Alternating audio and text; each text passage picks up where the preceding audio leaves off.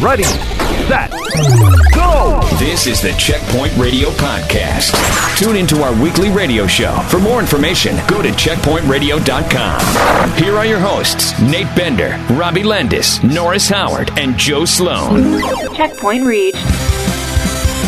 Hey, welcome to the Checkpoint Radio Podcast on the Westwood One Podcast Network. Everyone's listening. Exclusive, uncensored, and extended conversations from the nationally syndicated crew of the Checkpoint Radio Show.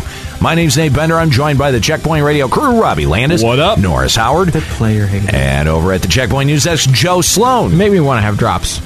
Yeah, you know, I realized that drop was a little bit low, probably from the game that we were playing on today's show.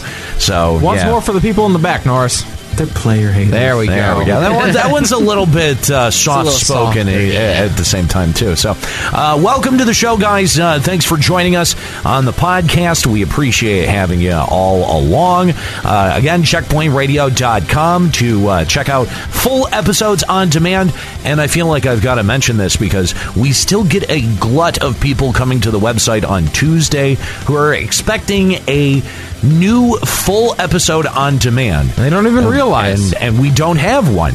And they're like, where's this week's episode? And then they go to Mixcloud and it's already there. That's because it's being uploaded 5 days earlier on Friday. So actually in 2 days from those that are watching on Twitch right now, 2 days from now, if you're listening to the podcast, it was 1 day ago. So you can actually listen to the full Checkpoint Radio episode right now over at mixcloud.com/Checkpoint Radio or at our website. You can go back to the past to listen to us in the future, talk about stuff from the past. From the past, yeah. I know, right? It's crazy. I think that's right. Something like that. That's a little boggling. Yeah. We need a flow chart to be able to follow that. Anyway, thanks for joining us here on the podcast. We have challenged our listeners to give us 60 reviews inside of 365 days.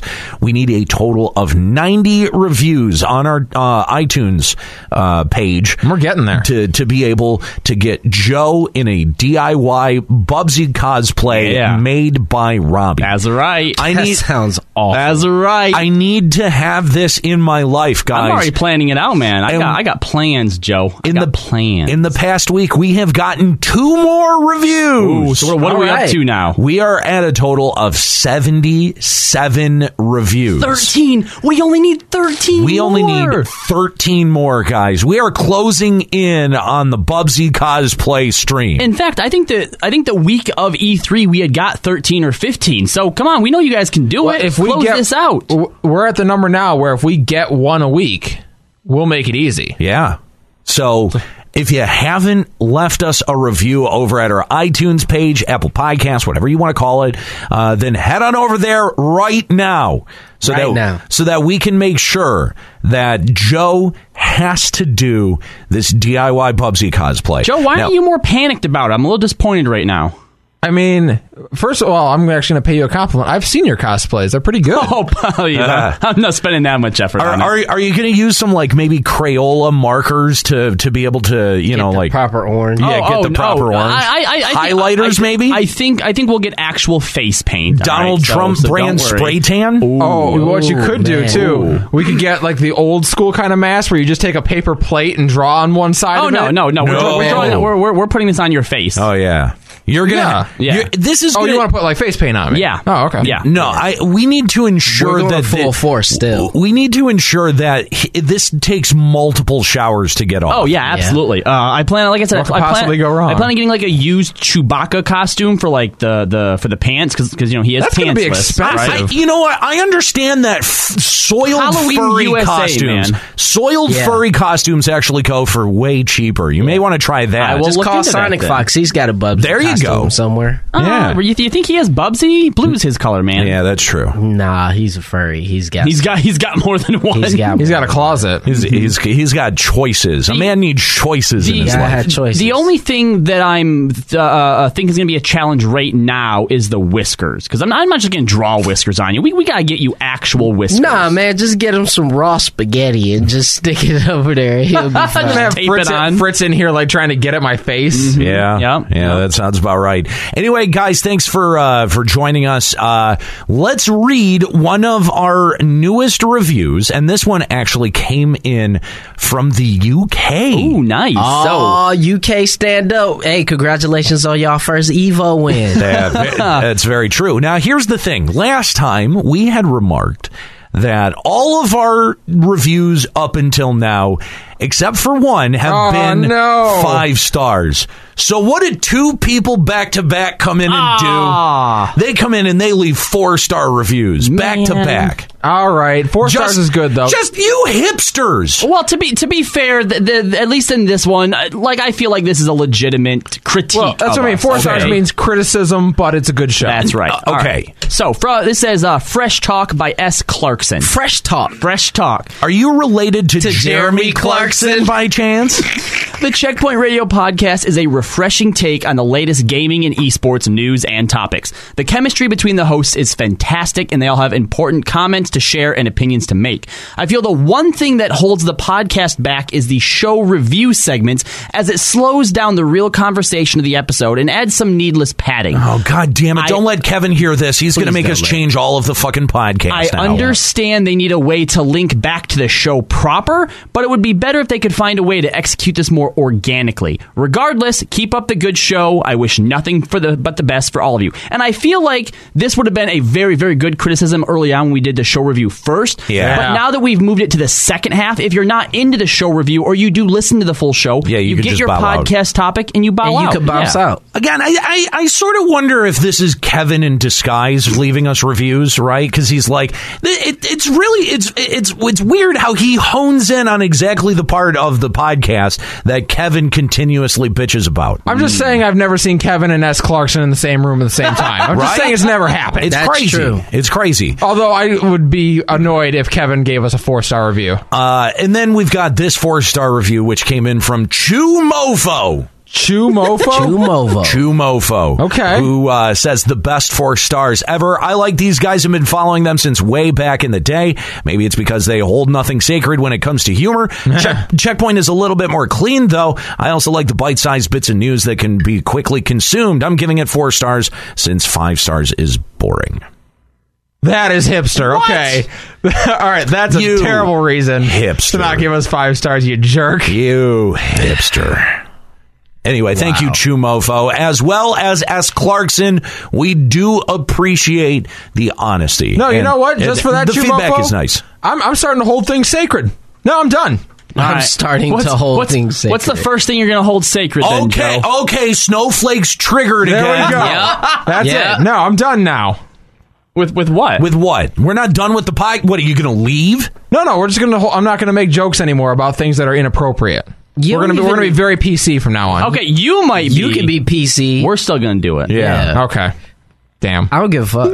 This is supposed to be a united front, guys. Nah. No way. Nah. Anyway, thank you guys for the reviews. Let's make sure to get that 90 reviews. We're so close. We're just 13 away. Decibels brings up a good point. Do you think Kevin could set up a UK proxy? No. Okay. No, I don't. But I do think he knows someone in the UK. He knows someone. But he can slip him $20, 20 euro, whatever. No, all he has to do is just. He probably has an intern set up a VPN for You know him. what? No. You know what it is? I don't think he knows what a VPN is. I think he accidentally downloaded the UK version of iTunes. And he just doesn't know. He has no idea. Anyway, I'm gonna rearrange the letters. S. Clarkson. S. Clarkson's just his pen name that he uses. Yeah. I'm giving a lot of credit to Kevin, guys. He can't even get us on in Dallas. Oh, damn! Burn, Robbie. I don't know if we should rock that boat. We can't get ourselves on in Detroit. Yeah. Well, very good point. Anyway, all right. Let's talk about this week's podcast topic. We talked a couple of times during the show about Octopath Traveler, the success of Octopath Traveler, especially in the West, and the fact that Bravely Default and Octopath have been kind of bantering back and forth over Twitter. Yep. This seems to be an indication that Square Enix is moving more in the direction of these kind of throwback games. Well, and specifically they said the sales have been stronger than its forecast and exceeded expectations, particularly in the West. It chalks all this up to an increased appreciation for JRPG tropes over the last few years. I don't know that that's true, but okay. The appeal to old school fans and new elements like its striking diorama visual style. Okay, the last two, maybe yes, but I don't know that JRPG tropes are the exact reason. The company went on to say that we can expect similar games to be coming. I mean, that's good. I definitely think that that's a step in the right direction. Yeah, and then, but Nate, you do have, I think, a solid hold here. I don't know just the fact that in the West we're like, yeah, give us more JRPG tropes, because there are a lot of games that do it and they're not very good. But Square Enix has always been good with JRPGs, so when you guys do it, yeah, people like it. Yeah. Stick to that. People want Square Enix's specific JRPG tropes. And the thing is, though, and I don't know if... How are they defining JRPG, though? Because there's this really important discussion, dare I say it, battle that happens in the Final Fantasy community about whether or not Final Fantasy should return to its roots and go back to a turn-based style or an ATB style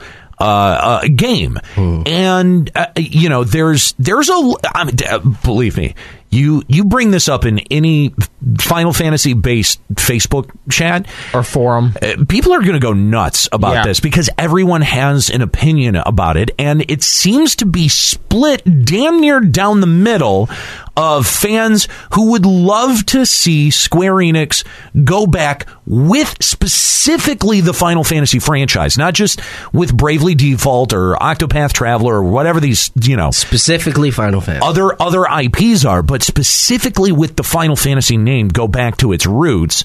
And then, maybe a game like Final Fantasy 15, which wasn't originally conceived as a core Final Fantasy title, even in the first place, that you still continue to innovate, because Final Fantasy 15, taken away from the fact that it's a Final Fantasy game, it's actually a pretty decent game. It's a good game. It's the fact that they put the Final Fantasy brand name on it that actually prevents me from... It was too heavy a badge. Yes, exactly. There's a lot of baggage that comes with it. So, does Square Enix need to maybe rethink the way that they're doing these, other IPs and Final Fantasy, and kind of go back to the drawing board and revisit what core fans or long-term fans of the franchise seem to want out of it? But here's where that becomes dangerous, because for as many people, as you said, that want the old school turn-based stuff, you run the risk of alienating, creating new fans. And new fans and younger fans being, a generation after us, are used to a specific type of game. I do not know, because I can't say this for certain, but I do not know that if a new, younger audience is presented with turn-based battle, that they automatically go, this is boring, and turn it off. I think that if you do any battle system that you do, if you do it well enough and it's interesting and engaging enough, then it gets the job done. Persona 5, right? I literally was about to bring that up, because I love Persona 5, and everybody knows that. And I personally would love to see them return to turn-based, because I'm fucking old, and I would just like to see that. But I also acknowledge that there's a cohort of the Final Fantasy community that really, really likes 15. Okay, but I understand. Are you losing out any more by alienating your older or hardcore fans as opposed to your newer, younger fans? Like, you're going to alienate someone. I think you are, but if you look at the direction that Square Enix has taken so far, they're saying, hey, we want to continue to make open world games. We want to continue to make games as a service. Everything that they're doing is in this pseudo forward thinking, the new fan type of thing. But you're right. It does run the risk of also alienating the old fans. And by the way, you don't have to do one or the other, right? We're not saying every game you make has to be like classic Final Fantasies, because again, FF15 did well. People liked it, but I feel like my biggest problem with Square Enix is because you want to innovate, you want to create new stuff, dip into new markets and genres, that's cool. But I feel like what they said was, in order to make sure that this succeeds, we need the Final Fantasy name to carry it. Exactly, and I don't think that is necessarily true. No, I think it was a good enough game. As a matter of fact, I think I might have liked it more if it wasn't a Final Fantasy. I agree with that. I think I would have given FF15 more of a chance. And you know, I know that Nate goes to this well quite a bit, but when you look at games that haven't strayed very far from their core principles, but they still managed to innovate, look at the way that Pokemon's done it, right? Exactly, and specifically now coming into the Switch age, they are really going off the reservation, but at the same time, they're using the franchise, using the Pokemon franchise, but they're still not endangering that core Pokemon adventure game that we're all used to. Let's dig a little deeper into that, because the Let's Go Pikachu and Eevee games are rending the Pokemon community in half. Even though Game Freak has said that there is another mainstay Pokemon game that's coming in 2019. Correct. And not just that, but the amount of things that got changed from a core Pokemon title for Let's Go Pikachu and Eevee are very minute. Very minute. It's not like they replaced the battle system with the battle system from Go or something. I could see people absolutely losing their shit about that and being completely justified. But the fact that even small changes to the way that Pokemon are caught and your team is built, the way that gyms fundamentally function, there hasn't been that many changes, and still that community is freaking out like its hair is on fire and its ass is quickly but at the catching. same time, Game Freak and Pokemon has still been very successful. And we're talking about Square Enix, where their last few mainline releases have been met with lukewarm, lukewarm at best feelings outside of Octopath and the first Bravely Default. And I mean, just, to kind of drive that point home, the release of 15, you expect the kind of reaction and buzz and hype around the release of a Final Fantasy game that we saw around like God of War, and the way that people are still playing God of War and still talking about it. That is usually what a good Final Fantasy game will do. Yeah, right. Like now there's a certain 10 amount or of 12 dread when you hear that a new Final Fantasy game is coming out. 10 was the last one that really did it, because of course 11 broke the mold, and then it's can you name a single person our age that didn't own Final Fantasy X? No. I mean, I literally can't think of a single person. Because almost everyone I know has some context for he owned if it's it. Not, did he play it? No. The first Final Fantasy he ever touched was 13. Ugh. That's unfortunate. What the hell was wrong with him? Everything. Well, now we know what's wrong with it. But again, if it wasn't 7, it was 10.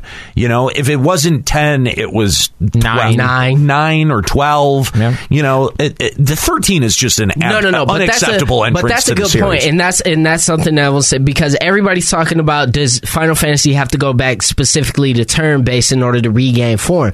And I don't necessarily think it does. And I think 12 is a good example, because you had 12, which is a game they just re-released to rave reviews. A bunch of people went out and fucking bought it. Why? Because it actually was pretty fun to play. It just had weak everything else. Yeah. It had weak characters. It had a weak story. It had everything around it that you expect. Now you're getting into the other problems of the Final Fantasy series, because Final Fantasy has carried that forward. A game series that at its core has been praised for its strong characters, its strong narrative, and its attention to detail.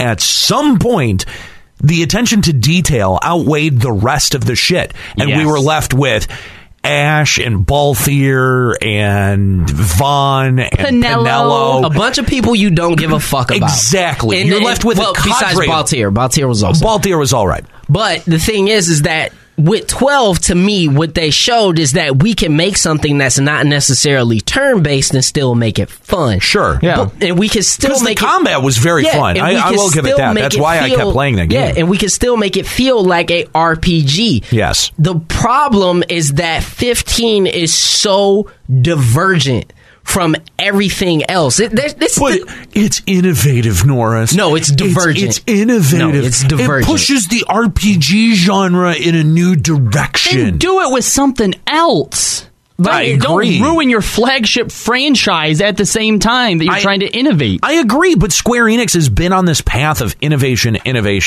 almost innovation for innovation's sake when it comes to the RPG, and I just don't know that it ever needed that, right? You know, you had the Western-style RPG very much rooted in D&D, which was being... The charge of it was led for so long by Ultima Games, and then it was taken up by Bethesda, and it became Elder Scrolls was driving it, right? And then you had JRPGs, which were defined for a long time by their adept storytelling, their really rich characters, and being able to do that through 8 or 16-bit sprites. And it's like as soon as it went to fucking 3D graphics and you could take an anime drawing and insert it, JRPG has been a shorthand for any RPG that contains anime characters. And to me, that when I hear JRPG tropes like Square Enix had mentioned, that's what I immediately go to is the fucking cringy senpai bullshit. But I don't think that's what a JRPG trope is. I think JRPG tropes are the battle system,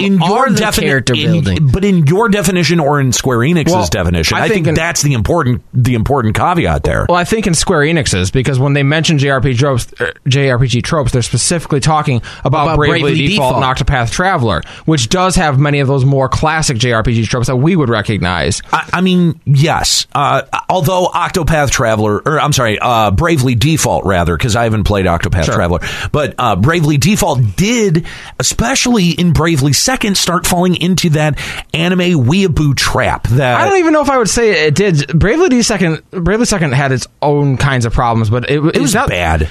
It was bad. It was just too much of a rehash of the first game. That's true, too. That was really what Bravely Second suffered from. I really enjoyed most of Bravely Second until I got halfway through the game and started being like, okay, I feel like I've done this, but this feels mighty familiar all of a sudden. Yeah. And that's where but I wouldn't say like the things that I think about when I think of like JRPGs that annoy me, I think of like Kingdom Hearts, where I'm like, oh my god, this is not what I picture as a JRPG. Do we consider that a JRPG? No, What? that's if anything, that's an action RPG. That's action RPG. Yeah. And again, and I would even say that FF15 is an action RPG as well. But that's what I'm saying, is that it's an action RPG, so for me, it shouldn't have been called a Final Fantasy. So I think the question at the heart of this discussion is, what does Square Enix do? Does Square Enix take the Final Fantasy franchise back to its roots and start doing more turn-based or maybe even more MMO-style hotbar combat?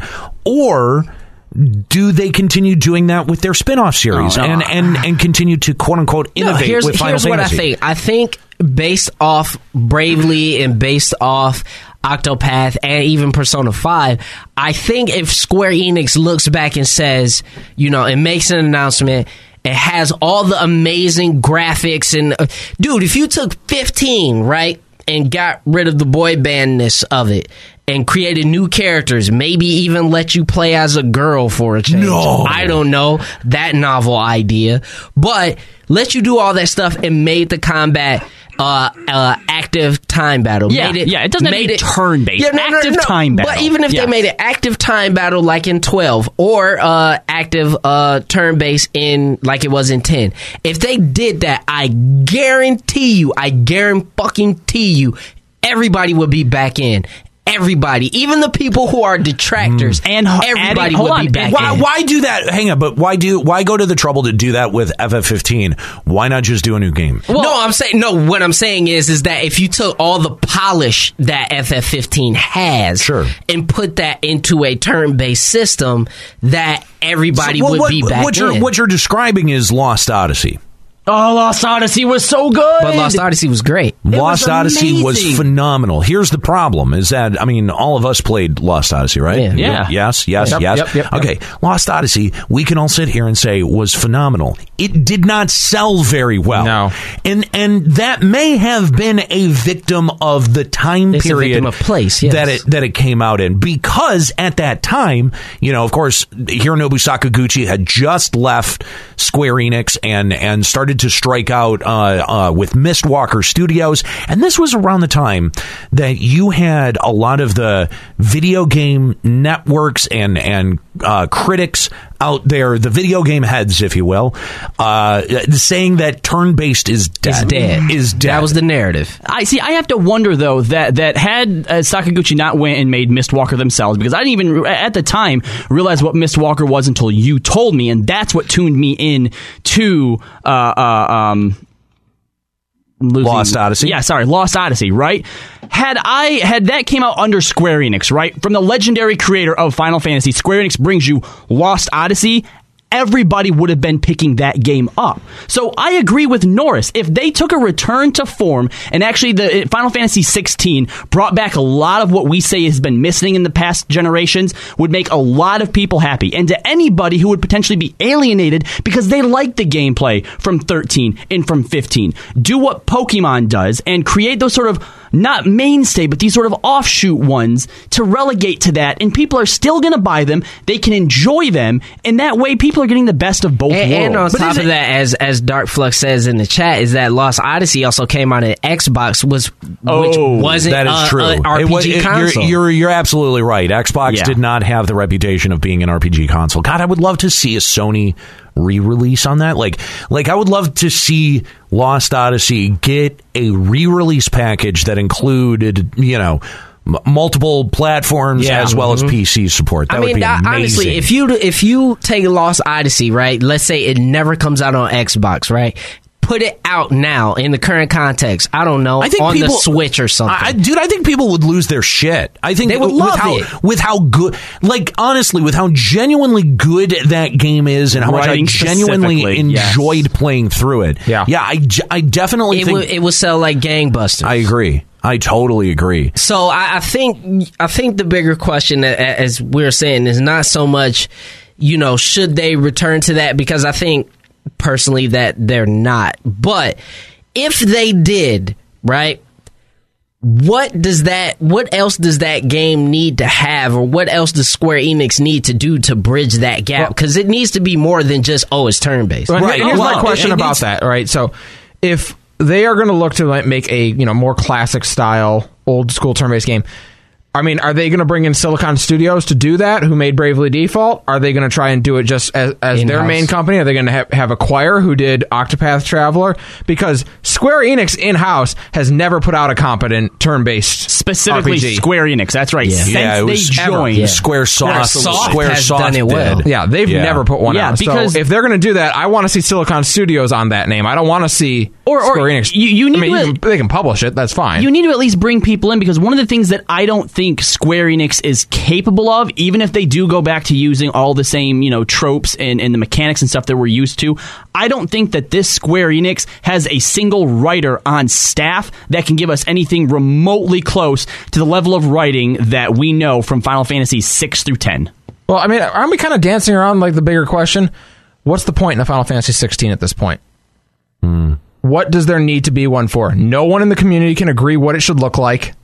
Yeah, but that's always been what Final Fantasy has been like. When's the last time a good Final Fantasy came out? No, but it's always been that way. Every time a new Final Fantasy is announced, it's always been, what is it going to be like? 7 looks nothing like 8, looks nothing like 9, looks nothing like 10, but they all still had something to them. Right, and they were all well received. That treadmill has been going on for a while, but you're right. Something happened around the time of 13 where around the time of 12, frankly. 12.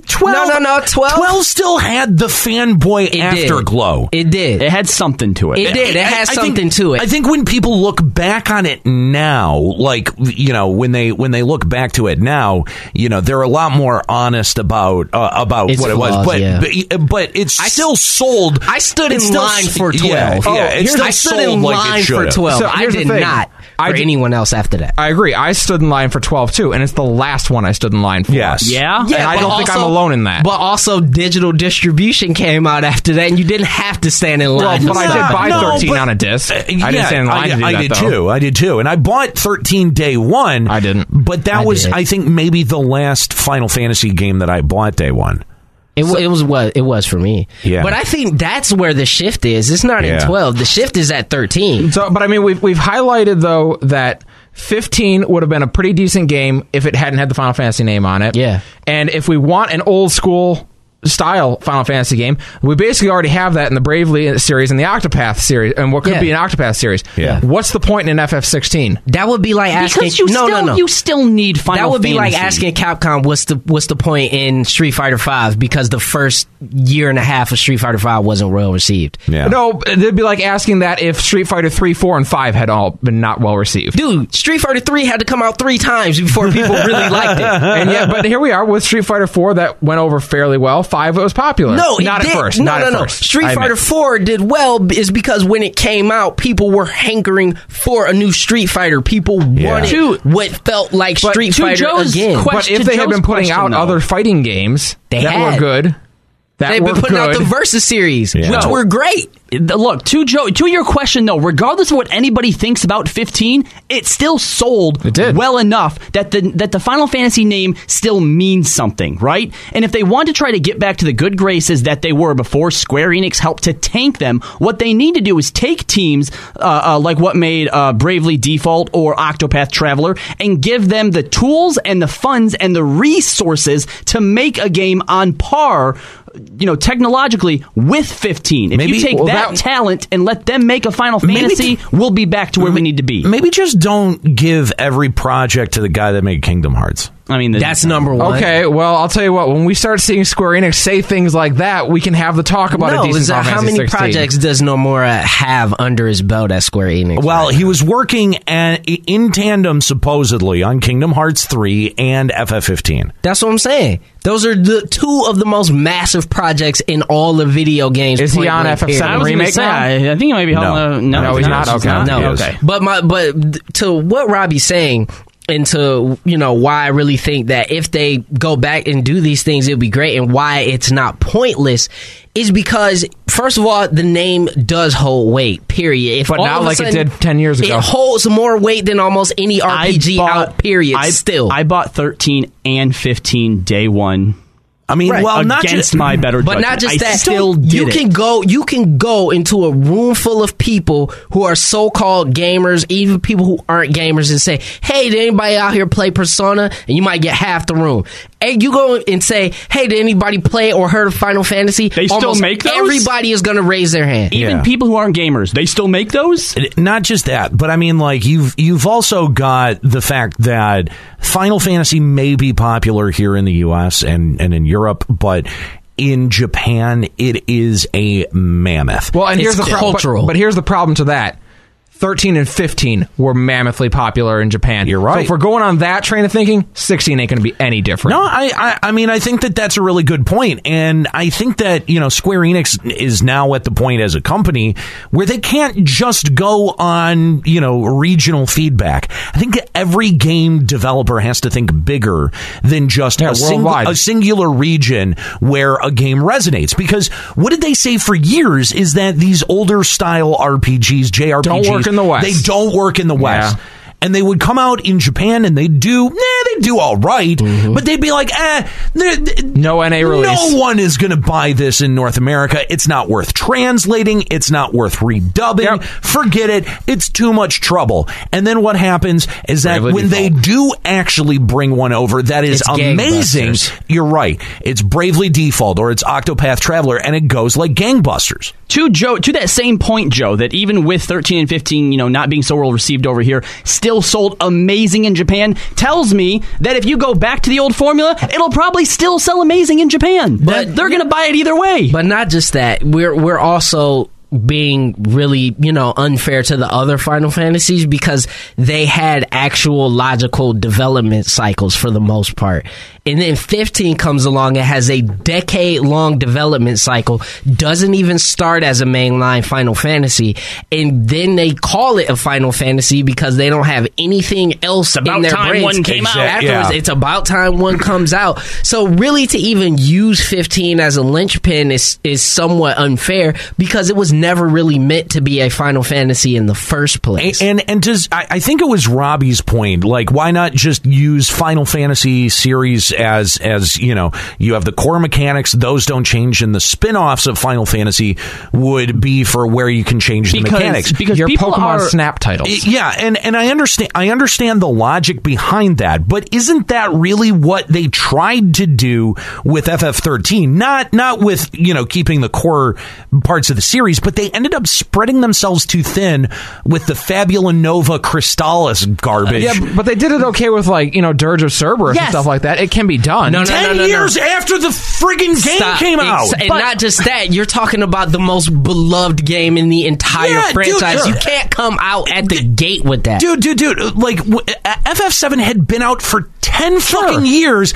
and Square Enix at that point was like, oh, well, we haven't made as much money this quarter as we did last quarter. Yep. Let's do a sequel to Final Fantasy VII. And all of us went, what? Really? But that's remember when Advent Children was announced? How confusing that was? Yeah. Wait a minute. Why do we need a fucking sequel to a game that had the most perfect ending ever? Right. But one of the things I'd like to point out is when a game is a spin-off like that, I think that people are more likely to... Look, if you don't like it, you don't like it. And some people do buy it. They're more likely to accept it as a spin-off than the next game. Perfect example of that, Crisis Core. Perfect example of that is Crisis Core. Is that everybody was getting all sick of the compilation of Final Fantasy VII, everything that was going on around it. Crisis Core comes out, different platform, different gameplay, different story, same universe, and everybody goes, wow, this is actually really fun, and this is actually really good. So you can do it and explore those different, gameplay styles and explore those different type of battle systems, storytelling and whatnot. But I think to say that the series is pointless and that we don't need to continue it, I think is really, really, really short-sighted just because 15 sucked. But doesn't it or 13? But doesn't it make sense that they would follow up 7 years later after it's become so iconic in everyone's mind? Sure. Because everyone wants to go back there. Yeah, there's nostalgia. There's an active audience that's like, man, I would love to go back to Midgard, and I would love to go back. I would love to go back to I don't know. Cosmo Canyon. Thank you, Cosmo Canyon. You know what I mean? Like, I wonder what Hojo's up to. He's dead. Yeah. But Spoilers. You know what I mean? Visit his grave. It's one of those things where it had the enough time to be able to gestate in our imaginations, where we were willing to give that kind of spin-off a chance. Whereas when you look at 13 and the amount of bullshit that they had planned around that, everyone looked at that and went, what? Why? What the fuck are you talking about? And nobody connected to it. Well, exactly. Because nobody cared about 13. Yeah. Weren't the two sequels, granted, I don't think they got as much play because the first one sucked so bad, but weren't the two sequels received better than the original? They were mechanically better games. They were mechanically better games. It doesn't matter when I don't give a fuck about anybody in the game. Period. The sequel or the third one definitely did not even come close to selling what the first, what FF13 did. Not in America, anyway. Right, even if they improved the mechanics of the game, it didn't save it from bombing miserably over here. So I think that, you do risk spreading yourself too thin, but at the same time, if you're going to do a Final Fantasy game, build it from the ground up. And not just that, the next Final Fantasy game needs to not have any of the other bullshit. No bullshit. Put out the game. Sure. Shut the fuck up about everything else. Now, I know that is a huge ask for a company like Square Enix. Huge. Let the audience congeal around it before you start nailing us with DLC and shit. Exactly. Yeah. Exactly. But no. It's never going to happen. Ever. Because people eat it up. Because it took them 10 years to put out 15 when they had a game to start with. What does one from the ground up today look like from Square Enix? Do they even know how to build a game just from the ground up? No, they have a bunch of leftover ideas from 2007 that they pick up and remodel. But you know what? This is the time for them to prove it to everybody. I mean, we are talking about the company that has literally gone back and remade the better part of their original catalog. And multiple times too. They need to just publish. Give your titles to people who prove themselves, like the Octopath Traveler, the Bravely Default crew. A new dev every Final Fantasy? Well, maybe not every Final Fantasy, but that actually is not a bad idea. I wouldn't hate that. That would be such an interesting idea. Wouldn't be worse than they're doing it now, I guess. An anthology series where you license out the IP. You got all right, great. Let's see what they're going to do with Moogles and shit. And you get can you imagine? If the biggest collaboration of all time, Square Enix approaches Bethesda and says, "Hey, you want to make the next Final Fantasy game?" First of all, no, I don't want that. That'd be insane, though. I don't want Wouldn't happen. Here's a little bit more of a likely pairing. From Software's take on the Final Fantasy universe. Yep. Because you're talking about two Japanese developers. Yep. Sure. Yep. I think that would be a little bit much more likely. Yeah. I would love that. That actually would be really cool. That would be the darkest Final Fantasy game ever made. But even if it's not Souls-ish, right? Yeah. Even if it's not that, they would make a great game. My only problem is I'm concerned they'd remake Final Fantasy IX. The whole idea of the crystal going out, that's right up their alley. Well, I mean, I don't know. Have you ever seen the beginning to, what was that? God, what was that Final Fantasy game that they re-released on the PS4? It originally came out on PSP. It was one of the Fabula Nova Crystallis. It was like Zero, like Final Fantasy something, Fate Zero or something. I don't know. What the fuck was that? It came with the first demo for 15. Oh, okay. Remember? I didn't have a PSP. No, not a PSP. It's on PS4. They did a re-release on PS4. Final Fantasy Type 0? Type 0. Thank you. I appreciate that. Okay, so with Ace, that's right. If you've ever seen the beginning of that, the opening cinematics, I remember it. Yeah. Those are fucking brutal. You watch a chocobo die and a dude cry and sob about it. I still think about that shit. Moments like that. I have that on Steam. Ooh, Atlas. Dude, moments like that, I think, would be an amazing, nice little touch to come back to the Final Fantasy series, because it seems like Square Enix has no ability to be able to even manipulate their audience anymore. Well, you know what I mean? They can't. No willingness to. There's no will. Yeah, exactly. But at the same time, guys, I hate the fact that I'm giving this company any sort of benefit of the doubt, but this conversation made me think is the fact that they have the monkey of Kingdom Hearts 3 just going to be off their back at the end of this year, right? Yeah. Now they have FF7. Yeah, they're going to have that on their back. That's one game. Kingdom Hearts was one game. But they were developing it at the same time as 15, which was 10 years old. At the same time, while wondering everything that was going on with Bravely Default and Octopath and all these other games. At this point, they will be the most unburdened as they have been in 15 years. That's actually kind of a good point. 15 years. Yeah. I wonder when here's my question. When is enough of enough? When do we stop giving them the benefit of the doubt? I can't, because especially since after taking an FF7 project away from CC2 and allegedly starting from the ground up, and remember, we had reported on a story where and this was after, technically, I guess we don't know how much Kingdom Hearts is still going, but it was this past year that they had put out a call for more developers in Japan because they apparently didn't have enough for the FF7 remake. I think it's going to be Kingdom Hearts. Because they were all working on the other games. No, it's still going to be Kingdom Hearts 3 all over again. It's still going to be the same thing. I can't do it. I can only hope not.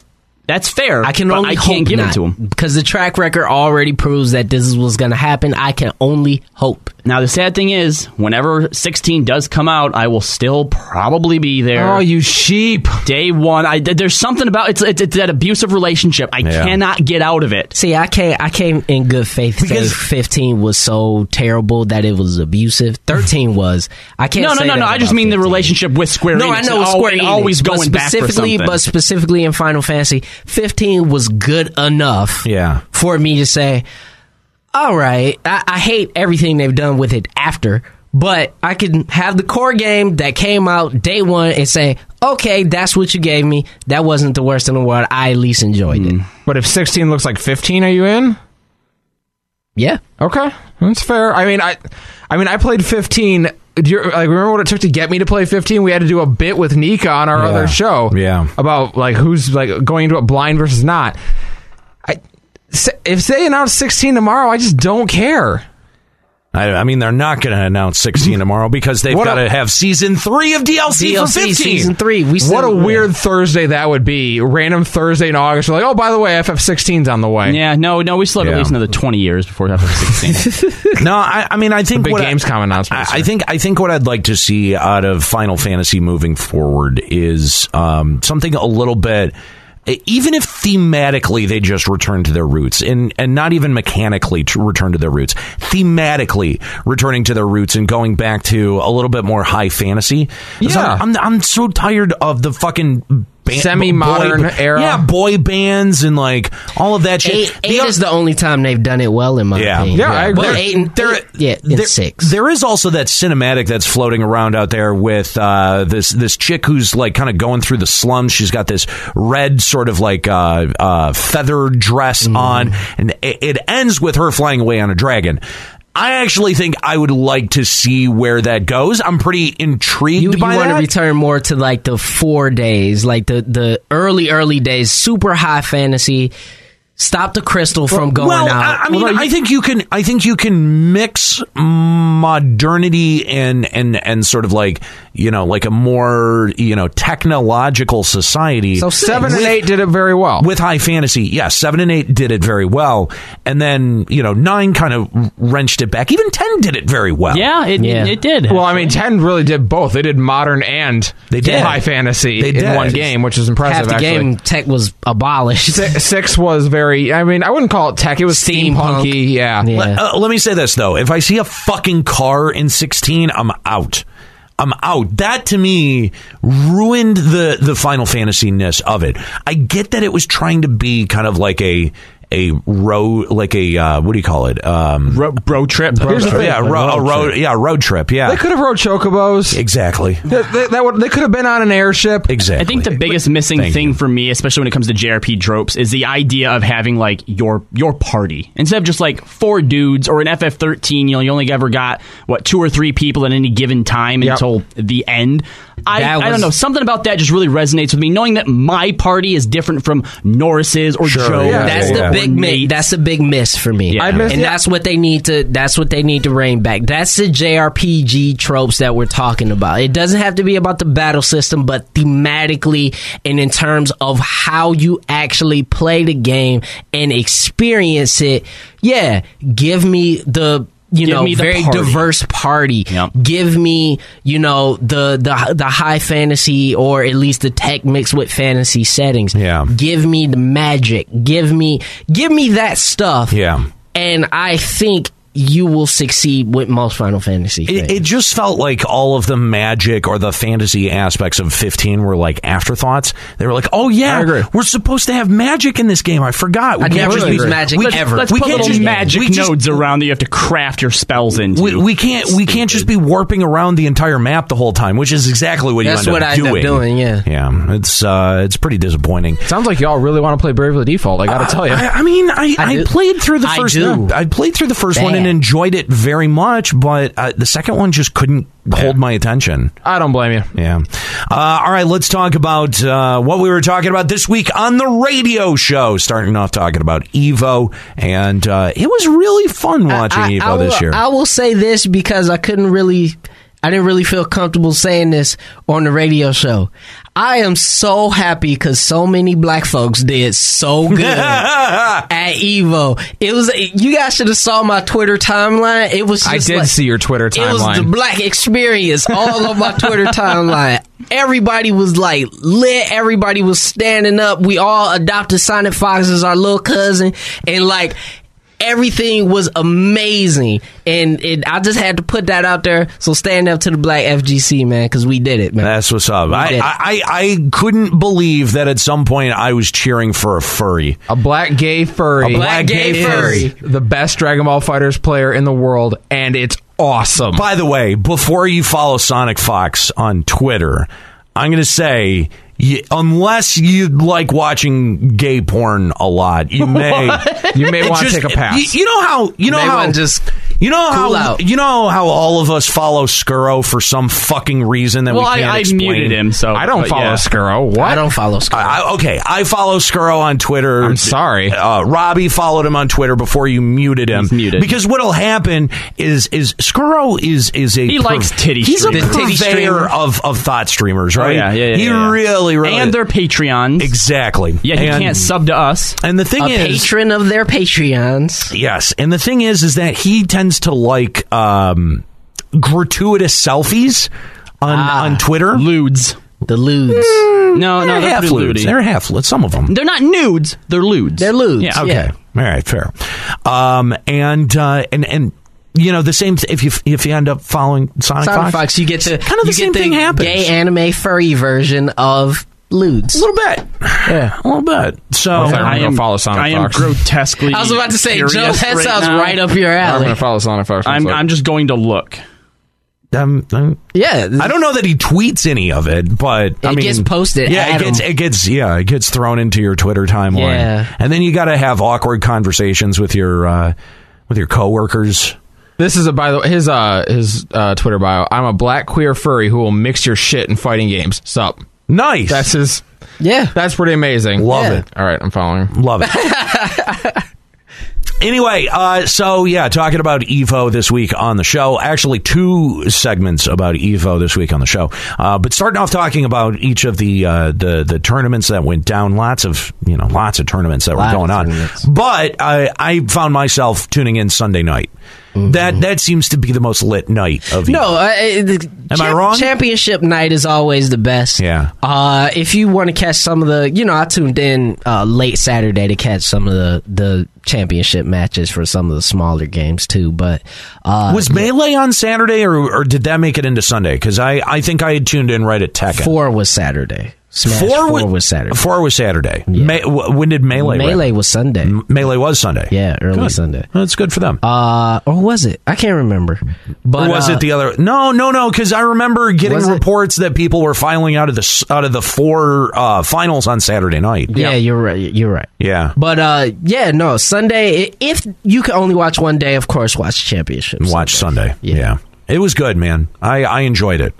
You know what? For me, see, that shit is the international for me. Like, that is my esports event. I mean, now is also Overwatch Grand Finals. But even Overwatch Grand Finals, like, it doesn't have the same cultural significance. No, because I mean, this is the first one. It's the first give one, it 10, 15 years or something like maybe, that. But there is something to be said for like where your roots are. Like at the end of the day, when it's the finals for GSL or StarCraft, I'll still tune in and watch that every time. But the other thing that Evo has going for it is it's not just Overwatch. It's not just League of Legends. That's true. Tekken. And I love watching all of those games. Yeah.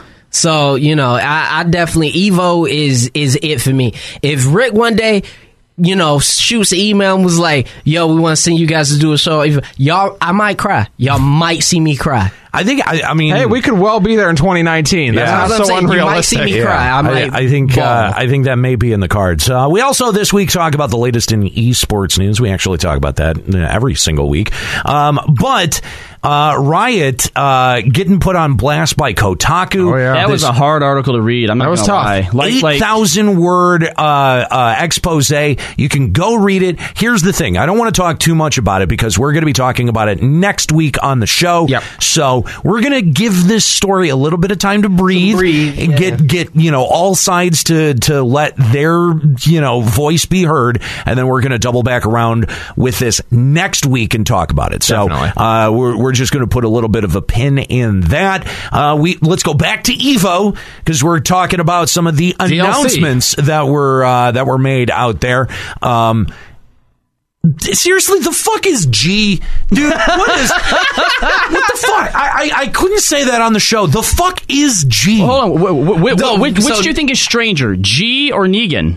G. No, G. Okay, all right. So here's without hesitation. Joe has figured it out, okay? Yeah. Because on the show, Joe said G is actually just internet culture. Each character has a big cultural sort of connection. G is the internet. So basically, what Capcom thinks the internet is a man with golden tattoos who looks like Abe Lincoln who wants to beat people up and become president of the world. I hope that when he gets put into the game, he flies in on an eagle or something. No, he doesn't. He just walks around and makes speeches. Oh, well. Yeah, he actually has a taunt that's a speech. Okay, was his name just G, or was there something in front It's of the it? mysterious It's G, the mysterious G. So here's the thing. There is a character in gaming called Mystery G, who is Bill Reiser, the main character of Contra.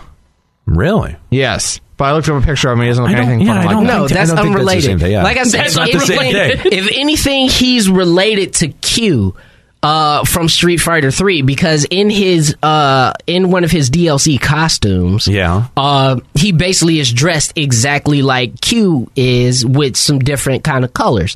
So Capcom is trying to make people make a connection here. Okay. I just don't know what the fuck connection that is. Why'd they have the guy come out in cosplay and interrupt the creator I have of Street no Fighter? fucking clue. Because he's the mysterious G. That was the most bizarre thing. I don't know. I Because can't it was answer just that. like I was listening really hard to be able to understand him because his English wasn't not the greatest. But then out of nowhere, you just have some dude going, "Shut up! I want to make my speech," or whatever the fuck he said to come in. It's much nicer than that. I don't remember at all, but it's just like someone speaking off camera is very jarring and disorienting. I thought the whole thing was just weird. Apparently, that was also the overview. voice actor. No, Was that actually the voice actor? Was it really? Yeah, that's no cool. He's a shit. VA. Well, I mean, color me impressed. Most voice actors do not look like the character that they voice. Yeah. That is true. Yeah. That is true. But Look at I you, don't Kevin know. Conroy. I mean, he was able to cosplay him fairly decently. I thought like G was gonna end up some like weird like Trumpian thing, and the Abe Lincoln costume was just to like throw us off, and they were trying to make some sort of commentary. Yeah. It's just Like, weird, man. It's just weird. That's what I was sort of prepared for. I was prepared for more of like a satire of Yeah, something. no, and then it was he's just just weird. Yeah. And then of course we're talking about this week the fall lineup of games. Lots to look forward to coming up in the next couple of months. Our cutoff point was December 7th, of course, with Super Smash Brothers Ultimate coming out, and of course we'll revisit that list after December 7th. Really quick, because that's the excuse me, I don't know what happened there, but that's the holiday games list. So Oh, boy. that's going to be exciting. If each of you could have only a single game off of that list, what's it going to be? Red Dead. Well, that was easy for you. That's not easy at all. No, that isn't easy. Yeah, it's honestly it's between Spider-Man and Tomb Raider for me. I'd have to go just with how much time I've logged into Pokemon recently. I'm gonna have to say Pokemon Let's Go, Eevee and Pikachu. Okay, all right, Joe. If you pick Spider-Man, I'll pick Tomb Raider, and then we can like swap. That's not how that works. Yeah, that's how that works. No, that's not at all. Man, Life is Strange 2? I don't know. Yeah, that's what I would. That's exactly what I was. That or Smash. I'm torn between those two. I mean, okay. Smash. Yeah, Smash is a big one. I mean, the thing is, dude, I've been so I can't ruined even on answer my own Smash. question. I've been so ruined on Smash. I may never get Smash Ultimate. Bruh, You have Smash PTSD, man. I do. Yeah. Bruh, I do. I've been waiting for Red Dead for years. Yeah. Yeah, I think that was a pretty easy one for you. Yeah.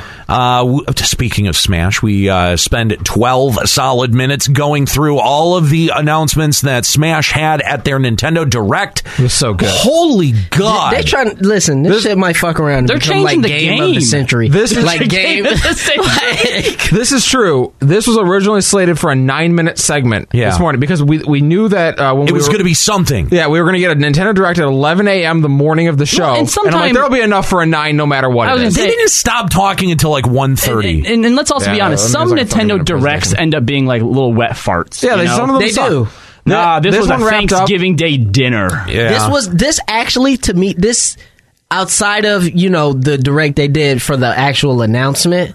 Like this was hype. This was amazing. This was hype for the sure. The sheer amount of shit that they have announced and put into this game. What the fuck? And there seems like an entire portion of the start menu screen that they're not even showing us yet. They showed us the menu, and there's one part of it still blurred out. And he's like, "You may have noticed the section's blurred out." We're not ready to talk about that. They're going to throw a JRPG in there. Yep. Oh yeah, God, we find out. Yeah, there's going to be campaign mode. Oh my God, a campaign. It's more than just one player. It's literally like building your character. Yeah, it's going to be built on based off Link's Awakening. Oh yeah, maybe it'll be create your own character. Maybe we'll have create a character. What? You wait. How's that possible? No way. How would that be possible? No way. Same way they do it in things like wrestling games. You get a moveset list that you pick from. Yeah, I mean, imagine because they had design your own character. They had the Mii fighters. Though? They had the Mii fighters last time. Like it's a natural I don't want to use a fucking Mii. No, I'm just saying it's a natural progression that they just built upon that system.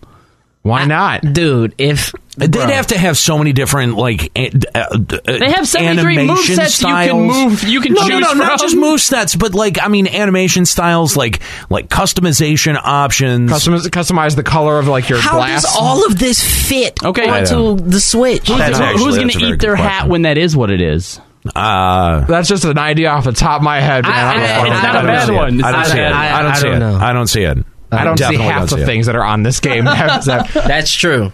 I mean, if they did it, they'd have to do something like what they did with the Mii fighters, where it's like a very narrow band of personalization options. Yeah.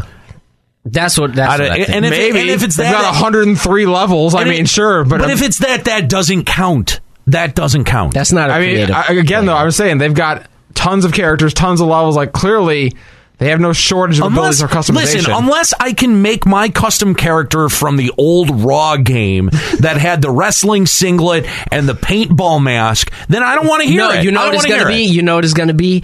It's going to be the area where it's not going to be loot boxes, but it's going to be where you spend your in-game currency to unlock unlockables. Like from the old Mario Party game? Yeah. That very well may be. For your characters, which lets me to believe there's going to be multiple outfits and stuff for the characters. We do know that you don't have to unlock levels this time around. Right. All 103 are available at Go. You do unlock the characters, though. Do you? Yeah. Yeah, because I think one of the things that people were complaining about for like the tournament mode and stuff is that you basically have to unlock everything before going into it. Like that's one of the big complaints that they had. Wow. But it has a tournament mode now, so but people love unlocking stuff, and right. That's part of why you get it. Yeah, as long as Nintendo doesn't go, you can unlock it, or you can pay us $5 and it'll be unlocked. Right. As long as they don't go that route, I think they'll be fine. And then we also we play The Last Word. Before, when we played this, we played it slightly differently. This way's better. This time, I think, actually worked, and I really liked the addition of the timer. I agree. I thought that was a really good addition. And then, of course, we end this week's show talking about our social media question. What was your most embarrassing gaming related purchase? I was kind of big rigs. I mean, I was kind of surprised that we didn't have more odd, offbeat, Joe, don't you own Hoonie Pop? I do own Hoonie Pop. So here's why I didn't say Hoonie Pop, right? Because I said that when we did a segment, your most shameful thing that you did. Yeah. I said it then. I didn't want to double back. But that was a fucking year ago. See, I technically have it as well, but it was bought for me. Nah, y'all just ashamed to own a game that's banned. No, straight up, Kooky bought that for me. Listen, here's how not ashamed I am. I beat that game to 100% completion. Oh, wow. So there's that for you. That said, I'm way more ashamed of big rigs than I am of Hoonie Pop. By the way, Robbie, you do know that you can reject gifts given to you on Steam, can. right? Not from Kooky. You don't say no to a gift from Kooky. If it's Hoonie Pop, you do. You monster. No, absolutely not. I wouldn't have accepted it. I think she could give me a box of dog shit and I'd say thank you. I wouldn't have put it in my Steam library. To be fair, when I would have passed up, that around like an STD. I had no idea what it was. So when a gift pops up, you hit accept, you say thank you, and then you look at it later and go, oh no. Uh-oh. Oh no. Yeah. Someone's and then you spend a half an hour trying to find out if there's a way you can hide it so when other people look at your games, they don't see it. And there isn't. Nope. There's not a way to do that. I was so You happy. own that. I was so happy when I installed that game and saw that Robbie owned it too. I'm like, oh, all right. I was so happy. Fuck you. Oh, man. All right, well, that's going to do it here for the Checkpoint Radio podcast. Guys, thanks so much for joining us. CheckpointRadio.com is where you can find out more info about the show, as well as full episodes on demand now posted on Fridays, interviews from past shows, and much, much more. That's all over at checkpointradio.com. Stay up to date on all the latest by following us on social media. That's CheckPG Radio on Facebook, Twitter, and Instagram.